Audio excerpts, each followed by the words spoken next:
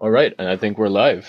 Okay, so let's just get this out of the way first. Kanye West has finally announced that he's running for president. Kanye Dude, 2020.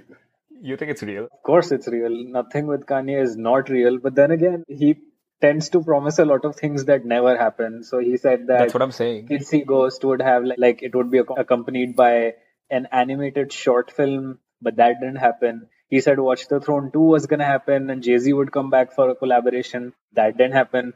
And there's all of those albums that he claimed to want to release that never ended up getting released. Maybe this is another one of those false promises. Okay, but wait, Yeah, it's dude, this is obviously a this is what joke, I was right? thinking. Like, it's No, not gonna. I don't think it's a joke. I don't He, think I it's a think he joke in his means head. it. Yeah, in his Yeah, head, he it's means clearly it, not a joke. but will he follow through with it? Like, will he actually do it? I don't think it's legally gonna work out because I Why not? think 12 states have already had their primaries. You don't Yeah, need that's true. primaries, right? Let's just say he runs as a Republican, right? The He'll run Republican as an National. independent. Yeah, okay, fine. Okay, No, then but I even guess if it's a he little runs as different. an so you have to register to run as an independent and be on the ballot, and I think deadlines for that have passed in 11 states. Right. So he definitely can't contest all of them. Maybe he can be a write-in candidate. I'm not sure of the specifics, but he There's definitely some isn't running clause, right? under Yeah, like you can just write your name on the ballot. I'm something honestly like not that. sure Yes. how that works. But the But critical mass on something like that is very, very tough. He can't win, in my opinion. Not this late in the race, anyway. I think another bigger reason, like even if I were to ignore all of the practical realities, they might never let him become president because he has openly admitted to having bipolar disorder and he is known to get into these delusional thought patterns. I don't think they'll let someone like that handle nuclear wait, is launch that codes. is that even a thing? Like, you can't become president if you have known like mental illnesses. Well, I it's mean, not a thing, but then if I had to choose between a candidate who has bipolar disorder versus a candidate who doesn't, I would probably I go mean, for the one that doesn't because he could yeah, but then handle like the like ones not that nuking North Korea one day, right? but the ones that don't are Trump and Biden. That's true. yeah, one has 8 rape allegations, the other has what, 22? I saw this in a meme though. What's one thing that I they know don't that. either the both of the other candidates don't have or are not a pedophile? And then Kanye 2020 on the bottom. Okay, hang The Not on. amount Let's of like let's let's like. memes. pedophilia allegations. I mean, there's the Tara Reid allegations where she's been pretty open about it. She's gone public with it, and it's been a thing for I think almost a decade. And there have been cover-ups and stuff. But yeah, I don't find either of them appealing candidates. I would still vote for Kanye just because I like the guy. But But again, then like, it's I don't think Kanye adds anything to the presidential debate other than like a lot of entertainment. But that's then true. that's the thing, like, given that the other two candidates are also what they are, I don't see how it can get worse. It can only get better. If anything, if he's on the debate podium, it's gonna be interesting. Oh, I will pay to watch this. If he ends up on the podium for the debate, oh my God. Dude, but There's so what I many was thinking, memes, and I've been seeing them periodically since yesterday. Some people are like, thank you for taking votes away from Biden and helping Donald Trump get someone, reelected. Living in the US right now is just so bizarre. As someone who's not from this country, like, I don't think I could have picked like a better slash worse time to come here. anytime that Kanye does something other than make music, it's generally a very stressful time to be a Kanye fan.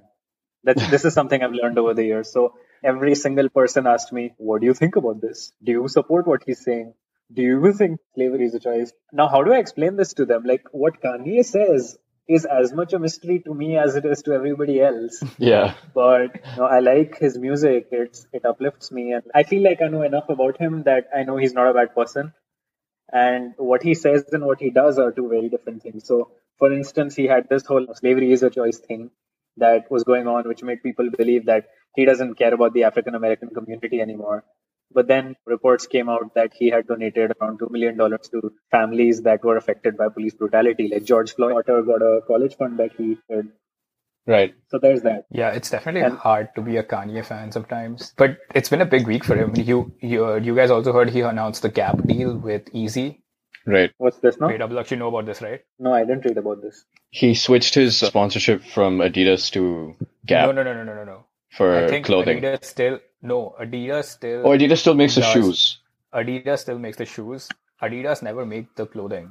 I think Right. Yeezy made Yeah, it. yeah. Like he had his own, like, I mean, of course, his own label, but I think his manufacturing was also his personal thing. But now they've moved over to Gap, which is like, I don't know who wears Gap. I mean, it's a I pretty mean, good people- Do brand. people wear Gap anymore? People wear Gap, yeah. I don't know. Gap is like a weird in-between brand in my eyes. It's the same company that owns Banana Republic, Gap, Right. and Old Navy, right? So Yeah. Old Navy is like super cheap. I mean, okay quality stuff that I buy. Then there's Banana Republic, which is slightly like, better quality, and Gap is somewhere in between. So Gap was pretty So- big in like the 90s. I remember Yeah, but going and is it- like buying is a it- bunch of stuff from Gap. Is When I it was a big kid. anymore? But maybe this is like a move on Gap's part to become relevant again. Right. It's definitely a massive brand, I think, globally. We just, at B School, we did a case study in my retailing class about, they had this table that showed sales figures and margin figures and so on and market shares for a lot of these clothing companies. So there was H&M, Zara, Gap. These three were like the big players that were fighting each other globally. And then there was a bunch of others like JCPenney and the ones you guys mentioned, Banana Republic and the others. But Zara has a way of doing things that we looked at in that case. So in their hometown where everything's set up, their factories, they have these underground tunnels where they carry the clothes from the production line all the way to where they have to be shipped out through those tunnels. There's like a straight line that leads from one place to the other. They don't have to use like your normal routes for the transit of goods, which means that a lot of problems with traffic and so on are avoided. And they have a sophisticated way of getting designs from all over the world and copying them very quickly. So if something came out in a fashion week in Milan today, within hours they will have copycats ready and they'll start shipping them out to places around the world. Okay, but it's called Paris Fashion Week and then New York Fashion Week. Just wanted to like point that out. No, what I was thinking of when you set up the whole underground tunnel thing, you think that's where Elon Musk got his idea of like digging tunnels Fucking A. all over LA? It's He a got really that cool concept idea- What he's doing. Yeah, I think it's obviously a genius idea, but he got that idea because he wanted to connect San Francisco to LA because he was tired of taking choppers from SF to LA. And he wanted to build a tunnel and just put a high-speed train underneath so that he can get from there to here within an hour or 90 minutes, I think. The whole But he's not doing Hyperloop, trains anymore now. it is a kind of train. It's like a capsule.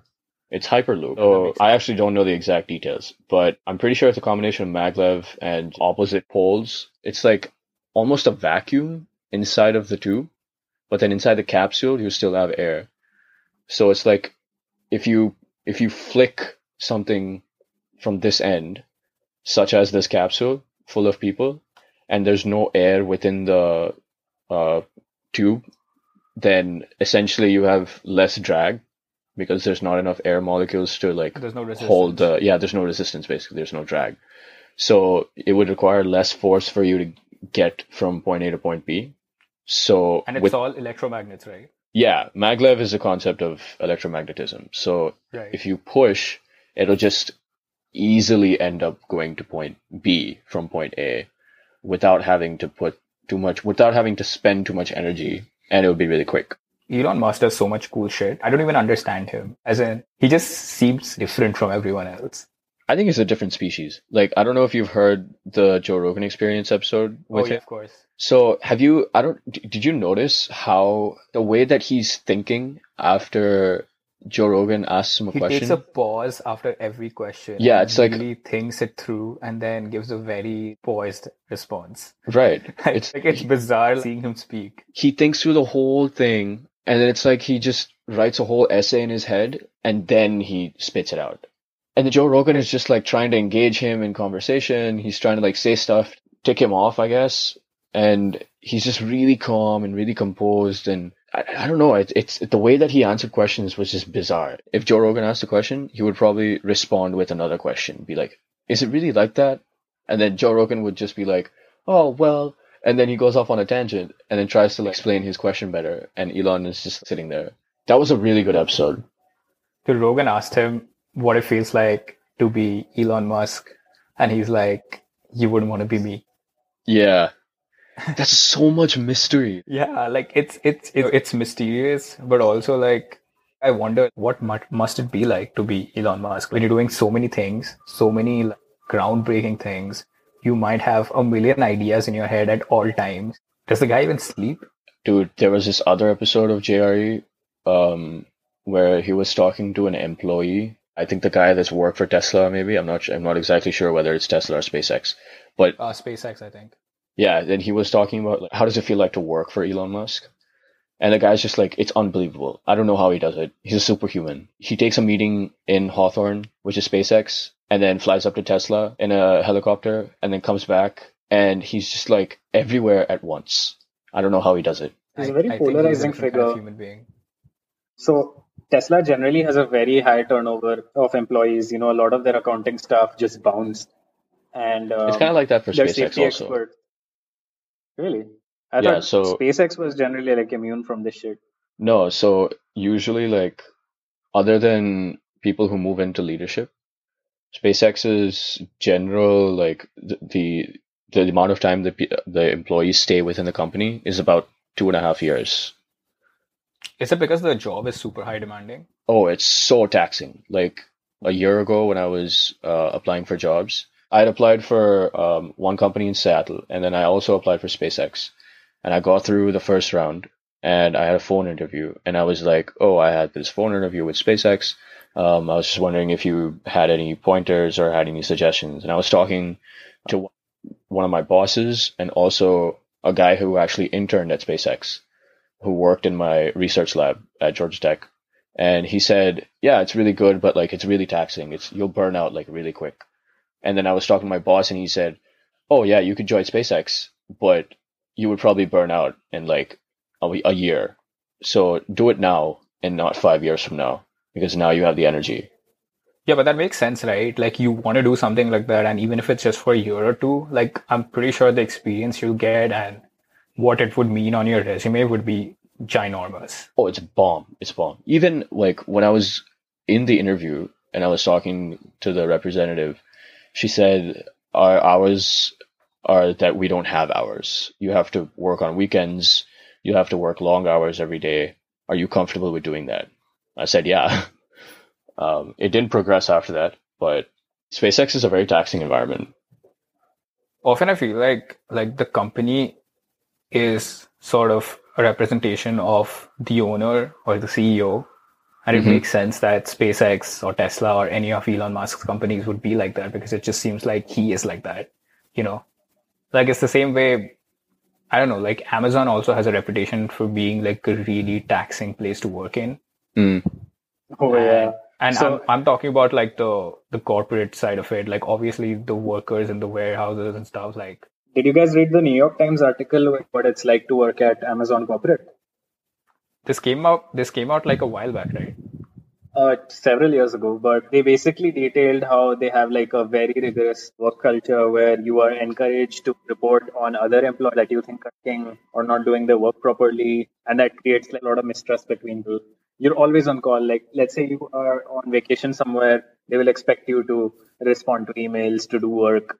I mean, a lot of companies do that, yes, but at Amazon, according to that article, this is taken to extremes. But did you look at Jeff Bezos' response to this article? I haven't what even was seen it? the article.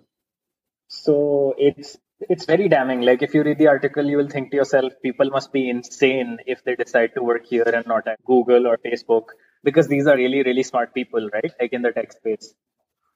So the first letter that Jeff wrote in response to this article was that he said that all of the employees of Amazon, I'm pretty sure that the Amazon that's described in this article and the Amazon we work at every day are not the same. And I'm sure everyone can testify to that. So that was the initial response. But then in an interview, right, they asked him, what do you think about the work culture and how toxic it is? So he said something very interesting. He said, if these people are so unhappy with the work culture, and if it is really such a horrible place to work, why have they not quit? Why do they keep coming back? Why do they work here? Of course, like it's fulfilling for them, right? They're doing new and revolutionary things every day and they like that. They trade off whatever they have to do that, which means that they can't possibly see it as a terrible workplace that they don't want to be in. The other thing he Yeah. said was, look, I think that this idea of work-life balance it's weird. He said that if my work isn't fulfilling and if it isn't challenging me, then I can't come home and add meaning to my family's lives because I will be bored and I have nothing to contribute.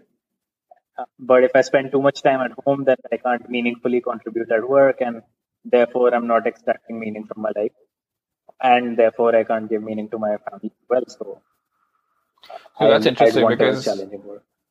That's interesting because a lot of times, like here in grad school, when we have career workshops and things like that they emphasize a lot on culture fit in a company. Usually they'll say that there might be a lot of companies that you want to apply to, but make sure the culture in the company and what you're expected to do fits your lifestyle and your idea of a work-life balance.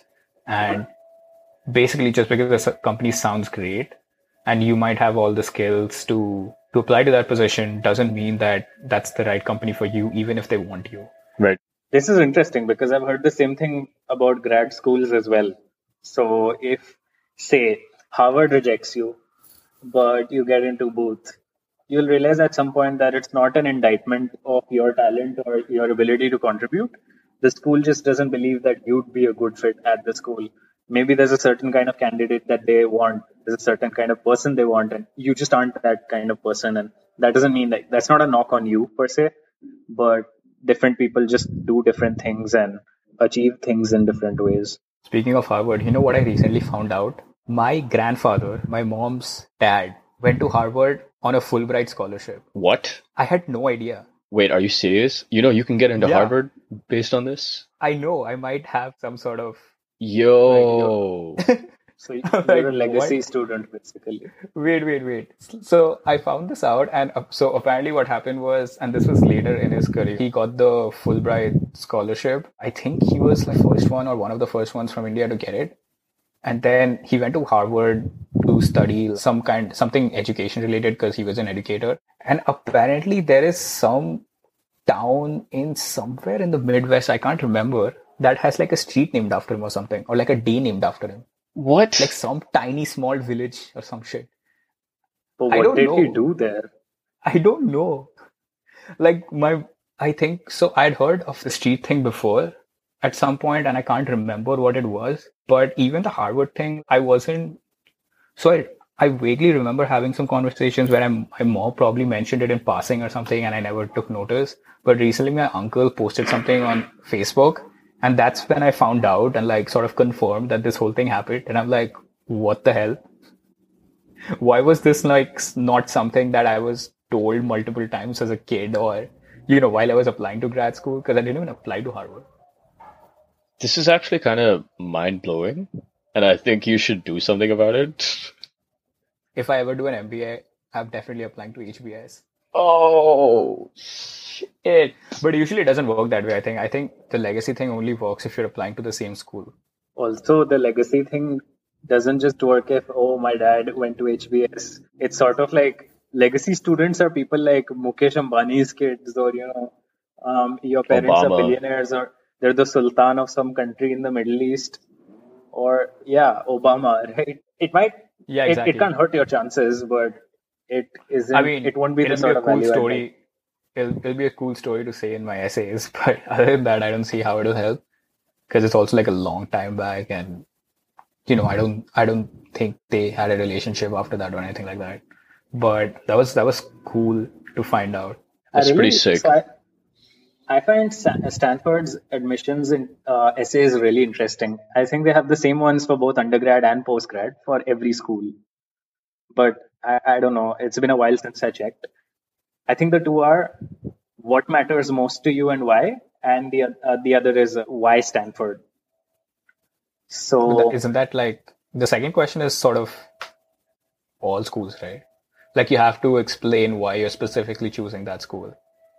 But so in a lot of other schools, Harvard, for instance, had no prompt a while back.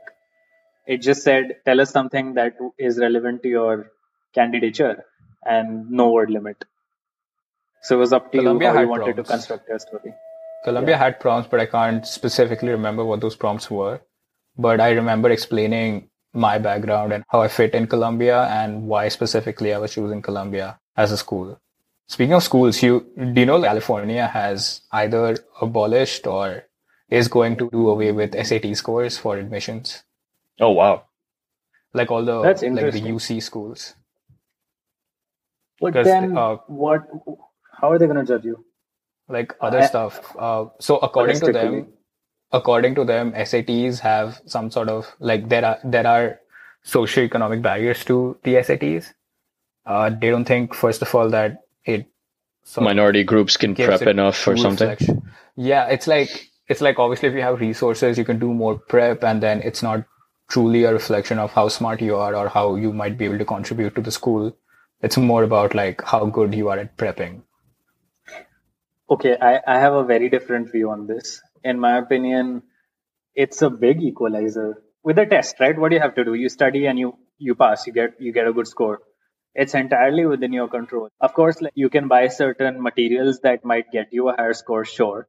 But I still think that's easier for me to do than get an internship at the White House because my dad knew somebody there, or take a trip to Burma, or I don't know, like Thailand or something, and volunteer there. So I think these sorts of things are what a lot of the people that get into these top schools have on their resumes.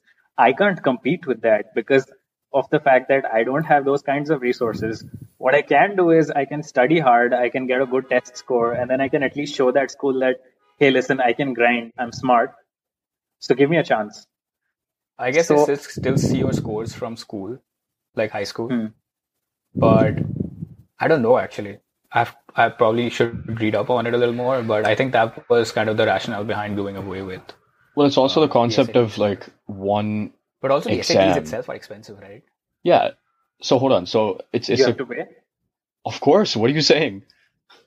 No, I thought in the US it You, was default. Like if you go to a No, public school, no, you it's still not. pay the same amount. absolutely not. You still have to pay.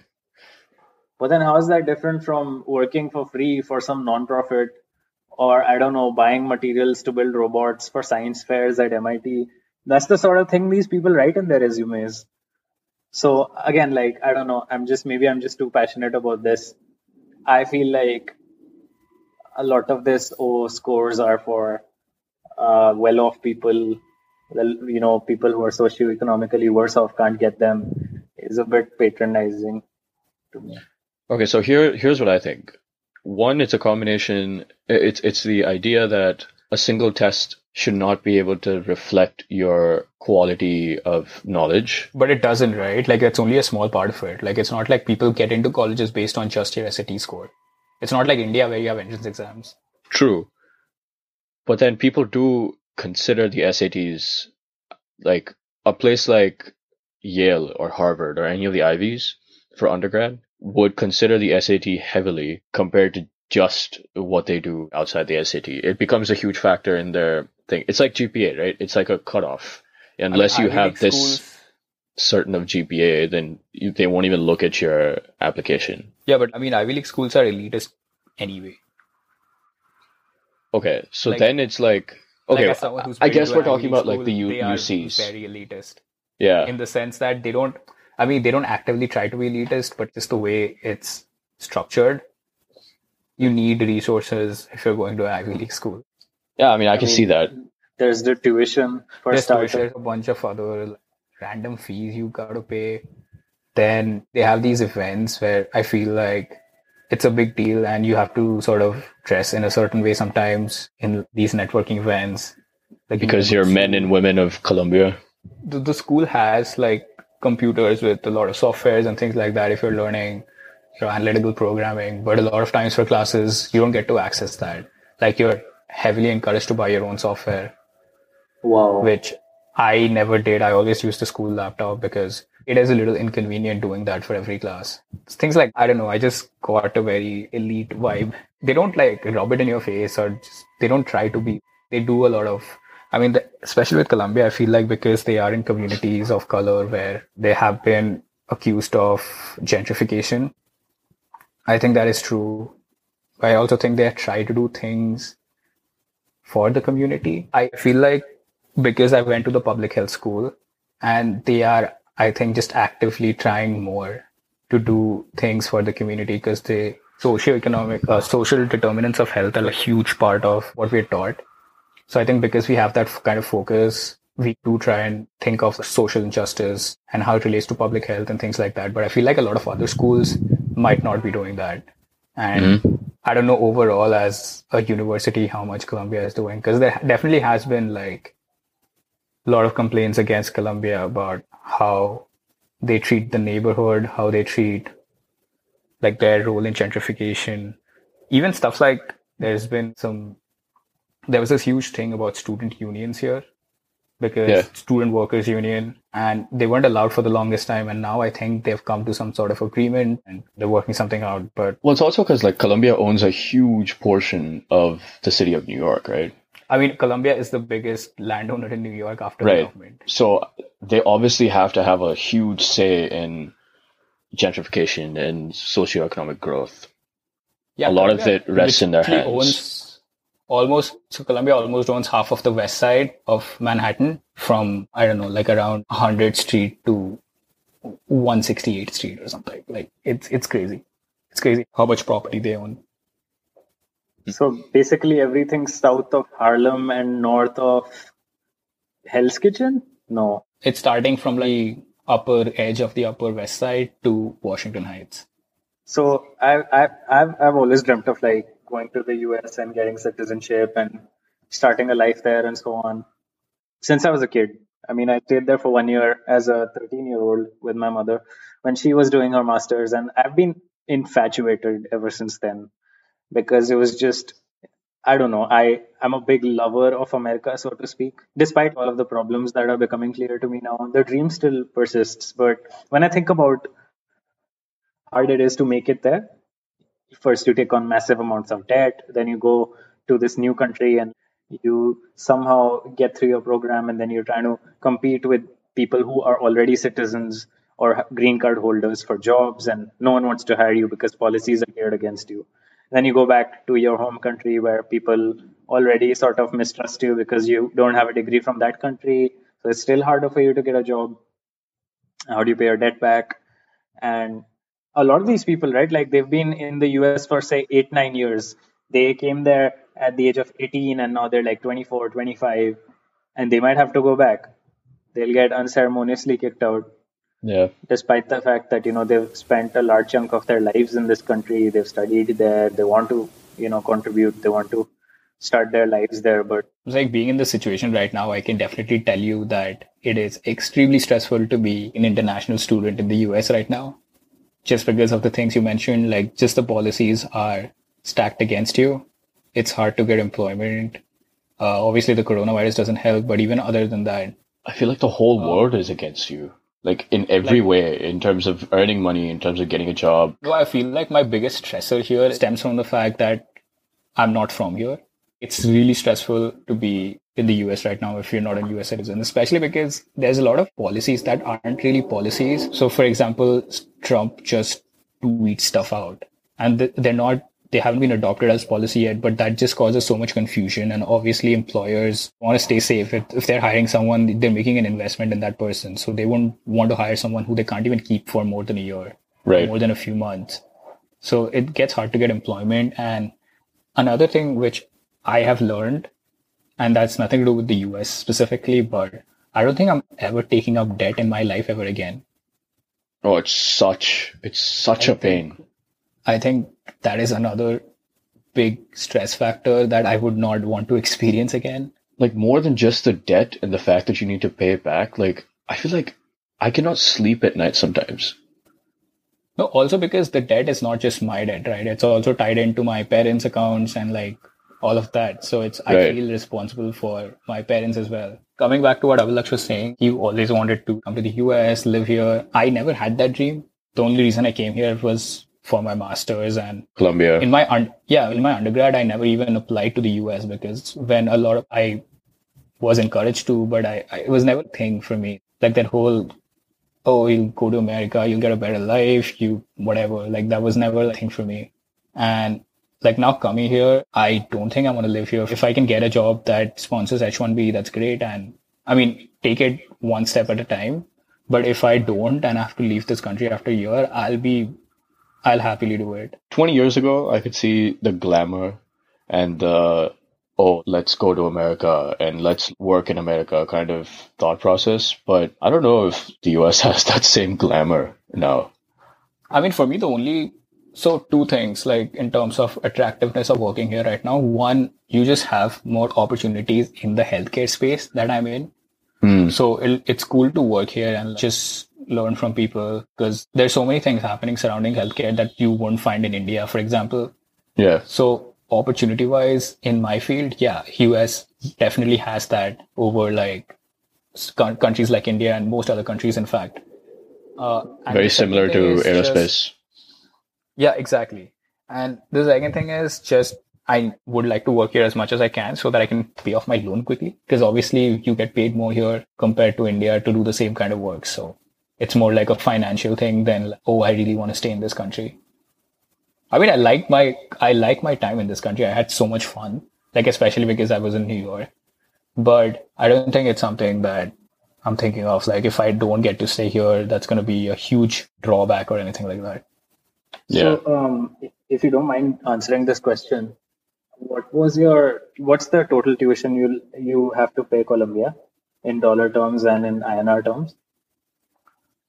I think it was around 20,000 per semester, dollars, including everything. So 2021. 8 semesters. No, 4 semesters. Oh, so like 180 grand roughly, maybe. Yeah, close to And 100 then grand, 90 grand maybe. if you were to include living expenses, what would that amount to? Like totally, how much do you think you're down? I don't know. I think I made the right decisions and I've lived in New York cheaper than most people have just because I've had cheap housing. I mean, I live in a glorified closet, but it doesn't matter to me. The rent is cheap. In my first year, there was this guy staying in our living room. So that sort of brought down the rent as well. Yeah, I remember My this. lifestyle here is like I do party a lot, but in general, my lifestyle is pretty frugal. I don't spend a lot. Even when we're going out, we go to cheap places. I don't do fancy stuff. I haven't really traveled. I actually have traveled around quite a bit, but it's always been like cheap travels, not nothing. Like buses or something like that, right? Yeah, buses and cheap flights when I came to Atlanta. And I think you only flew I was going to do to Atlanta. That was the only flight. Vegas as well. Oh fuck yeah, you went to Vegas. But then it wasn't on my money, so that was a work trip. Right. The one big travel I was going to do was actually going to be this spring break. I was going to go to Europe, but fucking coronavirus ruined everything. I remember this. You were trying to convince us to come to Europe. I would have It would have been come. so much fun. I had everything planned out. I was going to go to like 4 or 5 cities. I was going to meet friends. I was going with friends from here. It was going to be a great trip. But then coronavirus happened. And what sucks more was that I had been saving for that trip. And then I lost a large chunk of that saving just because you don't get refunds for everything, right? Wait. You booked tickets and then you got fucked over. Yeah, Oh, because I was they under the literally- impression you coronavirus just never literally- got to that stage. Dude, I had my Like you visa. never booked anything. Oh, fuck, dude. I had all my flights booked. But luckily I got refunds for one of them. The internal flights in Europe are like damn cheap. They're like $15, $20. So I got What? refund for a couple of those. So like, yeah. It was because I didn't have any luggage. I was literally going to go for a week with one small backpack. I'll tell you what, in India, right? Like, But also especially at visa ISB. process, So ISB dude. has. Okay, go What ahead. about it? Because I have to rant about the power of the Indian passport or the lack thereof. Go ahead. Well, that's one of the reasons why I wish I were American, but I'm not unhappy about the fact that I'm Indian. It's just I wish my passport was stronger as well. If I had a US passport or a Singapore passport, that would be extremely powerful. But having said that, so okay, at ISB, I spent maybe 35 lakh INR on my education, everything included. That is around half of what you paid for Columbia, right? 35 Granted, like mine lakh? was a 1 year course. Yeah. Which is Yeah, around it's expensive 350,000 compared to like INR. Indian standards. Let me do some math here. It's definitely expensive. I think if you were divided by 70, that's around That's 50 grand. 50K. That's pretty expensive.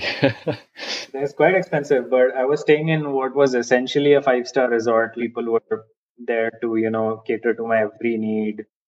Yeah, you had And- cleaners who would come clean your fucking room. Yeah. I can't like, relate. and I literally had to Eyes- lug all my laundry in the fucking snow to go outside to a laundromat. Like that is my life Wow. here. so that is something I've never had to experience, touch wood. But even so, there's a lot of the little things that they did for us that I don't think Colombia would have done for you. Like listening to you describe their spectrum of, like, for instance, we were never asked to pay for any proprietary softwares. They were all installed onto our personal laptops. Then we had like one course where the prof asked us to buy a case, and the whole batch refused to register for that course. So they decided to pay for that case study anyway. We never had to pay for anything outside of pens and pencil. I can't think of a single expense that was related to academics that wasn't covered in our tuition. So there's a lot of these like little comforts that are compounded by the fact that I was in a country that I can call home, where people speak my language, where people understand me, where I have recourse. Right. So sometimes I've, asked myself if I'm going to regret not having done a master's in the US or some other foreign country. But then I think about just how much of the struggle I have never been exposed to that a lot of my friends are going through right now. And that makes it better for me. I still had a blast. Like, I think ISB is, sure, I'm a shill for them because I love the place, but they are. Yeah, so do I. Like, I love Colombia. I had a fucking amazing time here. Like, I got a lot out of this. I'm not regretting coming here, but I'm saying there are things that sort of add up financially, also stress-wise, of living in another country and having some uncertainty surrounding your future. But yeah, coming back to the passport. Oh my God. This whole Euro trip preparation just exposed me to the realities of the Indian passport. How the Indian passport sucks, and how much of a benefit it is to have a passport that is actually powerful. My friend who was American literally did not have to do anything. Me and a friend who's also Indian, we were going through hoops to try and get our visa in like quick time because we didn't have a lot of time because we kind of planned a little late. But we had so many things. We had to pay extra. I did not, but my friend had to pay an external service to even get an appointment with the visa office. Just going to the visa office, having that also being uncertain, am I going to get the visa or not? That just made me realize that when, how, like, we grew up watching American TV and American movies, right? So when you see stuff like just people just packing their bags and going on to a Euro trip or just getting on a flight, semester abroad, it is actually that easy for them. And you can never relate to that as an Indian because for you, that's going to be just so much preparation to even do that. Not counting for the fact that our currency is also weak. And then going to Europe is going to be like super expensive. It's not that expensive here when you consider if you're earning in dollars or whatever. And just overall, I agree with Abhilaksh. I wish I had a more powerful passport. I am not sure if I necessarily want that to be an American passport, but that does make life so much easier, especially if you're into traveling and, just want to go to a different country and experience a different culture. All right, here's what we're going to do. I'm going to get my citizenship and then one of you can marry me for 6 months. And then we'll apply. And then we'll divorce. Called dibs on marrying Kaza. I was the first one to say I'm ready to do it. All of you guys were like, what's this about it? Well, it's a cyclic process. I'm already here. That is true. He's already here. So paperwork and everything could be easier. I've already stayed with Kaza. That is I've true. I've literally been to his house multiple times. Me and Kaza can make a more convincing case for a couple than you and Kaza. Really? How? Yeah. How? Let's hear it. I wanna hear this. It's a thing, bro. Like, it's a thing. My girlfriend really likes Kaza. Okay, that's just because like I'm cool, but then how does that? I'm pretty sure like Kanti's girl would also be okay with it. I don't have a girl. Okay. Jury's out, but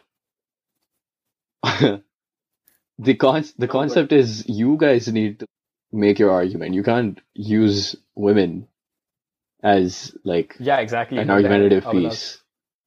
Okay, fine, but then we can look at Florida. Like Joe Exotic did with those two dudes that weren't actually gay. Dude, that's a good idea. I can't do that. But if you marry Kaza, that would be like an episode of 90 Day Fiancé. No, man. If I marry Kaza, that would be more believable. No. I don't know if you're familiar with the show 90 Day Fiancé. I haven't seen it. So have you heard of Big Ed? What's he famous for? The guy with the big neck and like the big chin and like looks like So Kanti looks actually bizarre. said like a really good joke, except you didn't get it. Wait. So wait, who is What's the Ed? Who's the Ed? Wait, Abhilaksh, just Google 90 Day Fiance. Am I Big Ed? No, he would be Big Ed. No, you would the be hell? Big Ed. Why would I be Big Ed? Big Ed is from here, right? Okay, yeah, but like, why would I be? Why would I You don't don't know? have to be Big Ed. You brought up the What question. the Like, if hell? that was the Okay, so there's dynamic. this. Okay, I see a friendship and I see. Okay, wait. Oh, I've seen this guy before somewhere. Yes. Yeah, So he's a you meme know, now. yeah, you know what it is. You just don't know that it's called 90 Day Fiance. Oh wow, so this is interesting. But then this, I mean, this is exactly what we're trying to do, right? Yeah, you link up, you go about paperwork and stuff, and then whenever it gets filed, you just walk away. Bro, how did the US government allow this? So there was a whole TV show made about people coming to the US to get married and get citizenship. And they were totally cool with this. It's reality, US right? Reality US TV. has like the most bizarre reality TV ever. No, I Like, mean, like, they make such a huge deal about, oh, you can't just marry a citizen and get citizenship. We have checks and balances. We make you give tests. And not if you're making here they money have like a full. for them by appearing on TV. You know how much traction the show has got just because of the characters in it. The show is huge.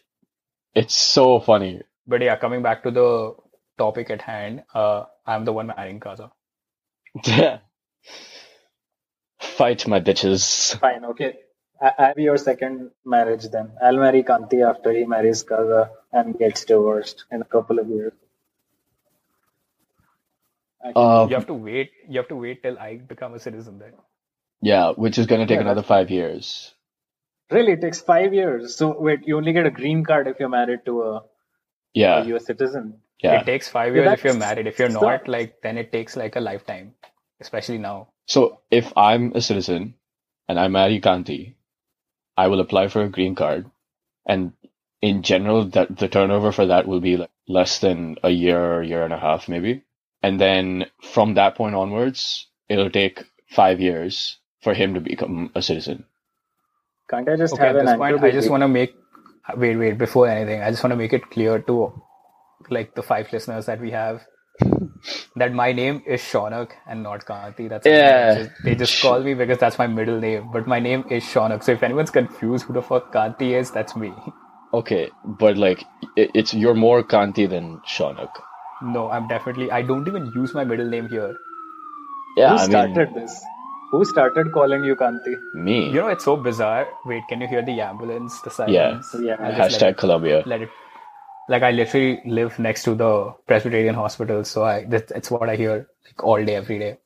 But yeah, coming back to my name, it's weird because independently, 2 groups of people started calling me Kanti. Like, first in school, people just started calling me Kanti. Then I went to college, and people again started calling me Kanti. It's not like they had any kind of interaction. It's because I don't believe it was Ronit who sort of started it. I think just No, it was automatically me. you guys It was started. me. It was I'm Kaza, gonna right? I'm gonna So it take wasn't this. like Ronit because he was in my school. He knew me as like people called me Kanti, and then started it in VIT. It happened independently, and I don't know what's so appealing about that like middle name. Shaunak is just like irritating. It's like saying Yeah. Prabhakar. Prabhakar is irritating. Yeah. Shaunak is literally 2 syllables. But like you have to say Shaunak instead of Kanti. Like Again, both are 2 effort. syllables. the effort. It's not Shaunak is, it's too common. You're just some Bengali dude if like yeah. your name is Shaunak. Shaunak is not a common name. It's how It's many very Shaunak do you common. know? 3, including you. No, wait, more actually. 4, 5. How do you know so many I know Shaunaks? I don't know so many Shaunak Shaunaks. Sarkar, Shaunak Bhattacharya, Shaunak Agarwal, Shaunak I have Kanti Ghosh. literally heard of 4 Shaunaks in my entire life. So And I'm from there's Calcutta. there's more Shaunaks that spell it SHAUNAK. Yeah. So you're But like no, I Shaun. decided to get rid of my middle name here because, first of all, they would butcher that name. Yeah, I'm it sure turns they would into say, Kanti. no, it would probably also become Kanti, which I did not want. Haha. But otherwise, yeah, I just wanted to keep it as simple as possible, just not confuse people because they already can't say my first name.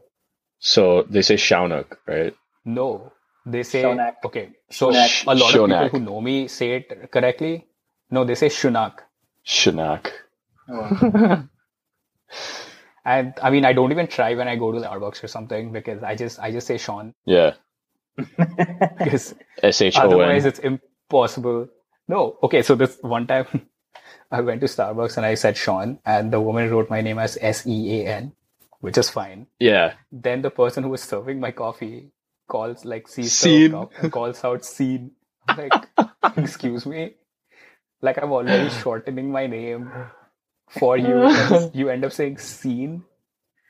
Bro, Oh. so when I was so I went on this trip, right? Like it was 9 Indians, 9 Chinese people, 9 Singaporeans. And I was at this bar with one of the Chinese guys. I asked him his name and he said, my name's Zhuo, but Jason is the name that my English teacher gave me. Yeah, all of them have two So, names. yeah, so they have like an anglicized name and they have an original Yeah, they have Chinese that here name. as well. And often they just Yeah. select their sort of their anglicized names because it's just easier. It's usually a variation of their Chinese name or Asian name. No, not always. And Sometimes, then, No, man, sometimes I'm people telling you just that. randomly select a name they like. Yeah, so I know this girl. I don't even remember her name, but like I met her in New York. She chose to name herself Evelyn because she just liked the name. I mean, yeah, that's And, also there, but Dude, so I think everyone calls Kaza Kaza, other than his parents. They call him Sai. and But that's his family. name. He goes by Kaza. He introduces himself as Kaza. Yes. I know, but so Because in my Kaza case, doesn't have a right, name. like, different groups of people call me different things. So you guys call me Sharma, okay? Or Laksh. Or Yeah, or Laksh, Laksh, right? Or Chetan. Chetan. I was just telling my friend how bizarre it is that some of us just have like a different name which has nothing to do with our names. Like Abhilash the is fuck? Chetan. Gaur, Chetan. Gaur is, you were Chota Chetan, bro. Gaur is, is Shankar.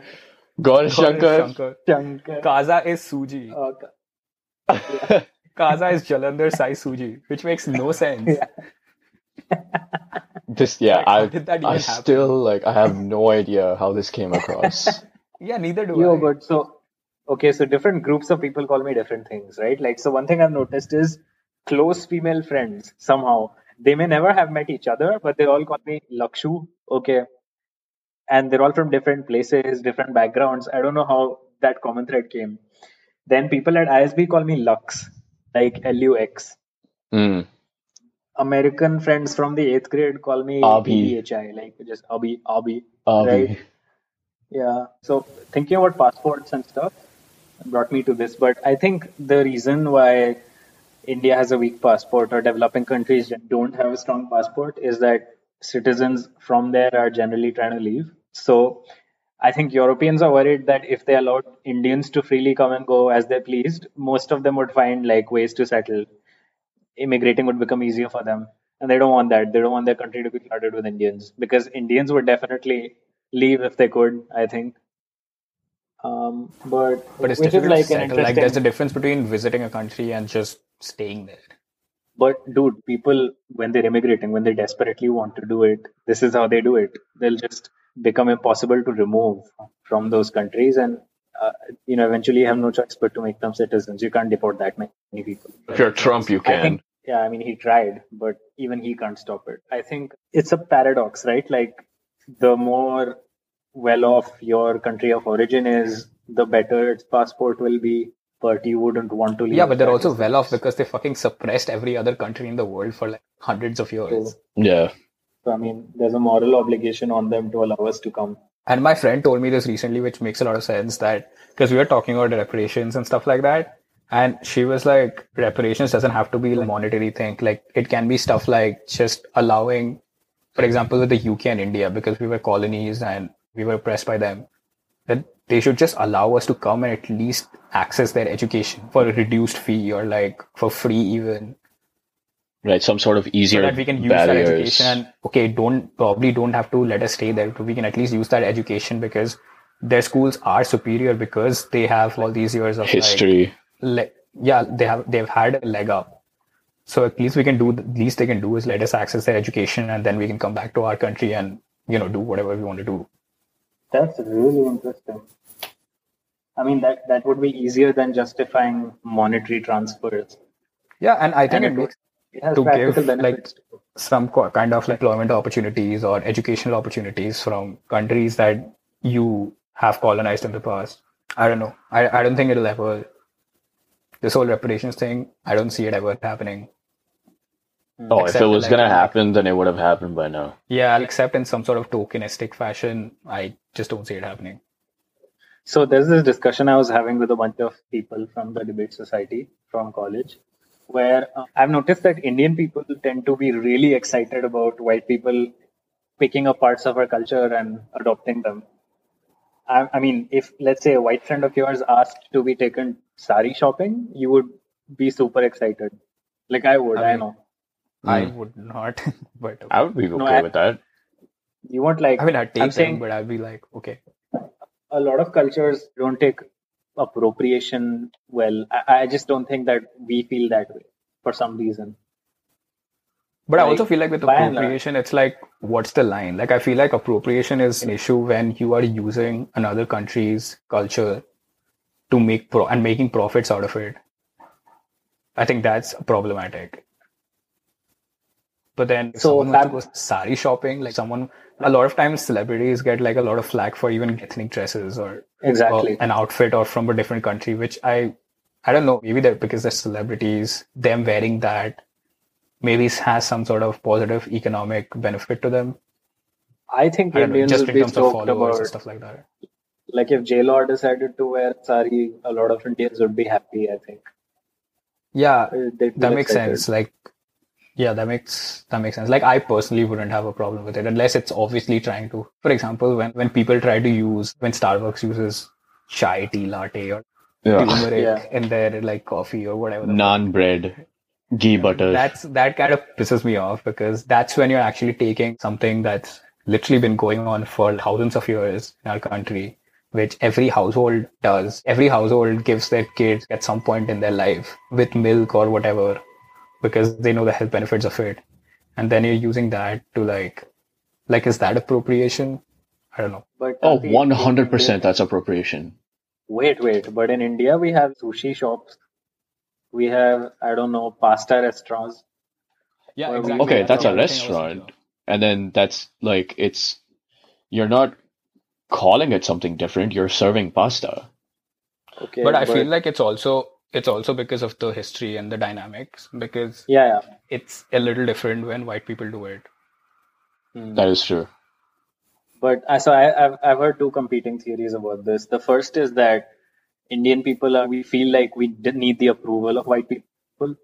Like we feel that our culture is inferior to that. So when they find it exciting and they pick up stuff about it, we feel happy about ourselves. Like we feel Yeah, respected. I've heard this. That's interesting because that makes a lot of sense. I think in general there is this sort of inferiority complex, which there shouldn't be, but also I mean maybe that's also like I don't know. Do you think that's sort of diminishing with our generation? Yeah. Yeah. For sure. Like I don't think our generation cares that much about I think the like other even side of the moving coin. abroad. Yeah, but so in my opinion, it comes from a place of security as well. I don't think Indians worry about losing their culture as such. So we aren't really perturbed by the notion of our culture being taken away and used against us because I think we have a very safe space to practice that culture in our country. So a lot of these cultures that are worried about appropriation are cultures that don't have a home to go back to, or who had a lot of things stolen from them and never returned by their oppressors. And they're In our just case, aggravated by the fact that it was just that they took it and they didn't give nothing you left for credit, yourself. I guess. I mean, I see what you're saying, but then I think those two concepts are kind of different, right? Us being scared of not losing our culture versus us having the fear of appropriation. I don't think they're opposites, or I do think they're opposites because us having the fear of losing our culture means that we will actively try to involve our ways and our thoughts into our lifestyle. And by virtue of us being in a different country, we would try to involve that lifestyle into the country that we're in. So we would kind of get irritated when people call it chai tea and not just chai. I mean, what the you're other saying. thing I was thinking of is it, for example, with yoga. Oh, yoga is just forget about it. It has been Like, so should yoga be only be commercialized. done by South Asians? No, it's Or like the for concept of shouldn't yoga has school- been killed, right? I've done a decent amount of research on this.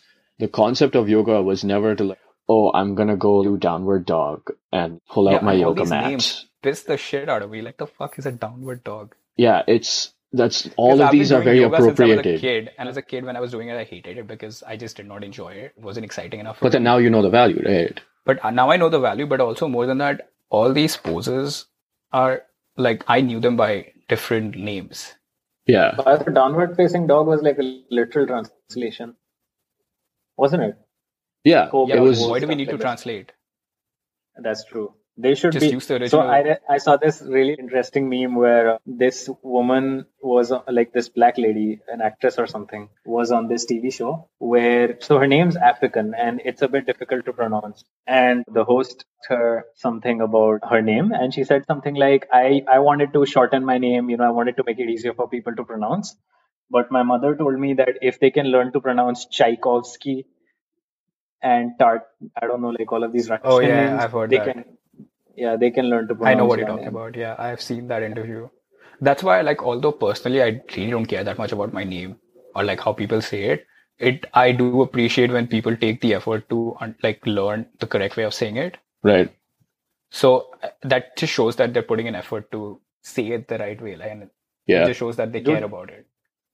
I'll be very honest. So when I was in the US, I felt this weird feeling like shame, I guess, when I had to explain to people how to pronounce my name.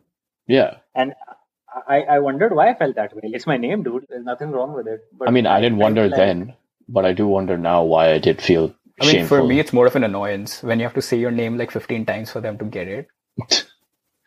But then if someone is actually genuinely interested in learning it, saying it the right way, then, I mean, I appreciate that. But you don't want to put that effort in like a coffee shop, right? That's why I just give like random names. Scene. But yeah. So, I mean, yeah. But then, for example, workplace, when I was doing my internship, my boss, the first thing she made sure was that she was saying my name correctly. And I really appreciate that. Okay, I think we're wrapping up on an hour. Yeah, I think it's time to call it a day. Good Cool. talking to you guys again. Good episode, guys. I think this was really fun. See you next week. Bye, everyone. Alrighty. Thank you for listening. Thank you everyone for listening to the Plus91 podcast. Please subscribe to our channel on whatever platform you're listening on. And if you enjoyed it, please leave a 5-star review so that we gain more visibility. You can also check us out on Instagram at Plus91pod. That PLUS, the number 9, ONEPOD, Plus91pod. This podcast is a work in progress, so we'd appreciate any kind of feedback that you might have. Thank you so much for listening.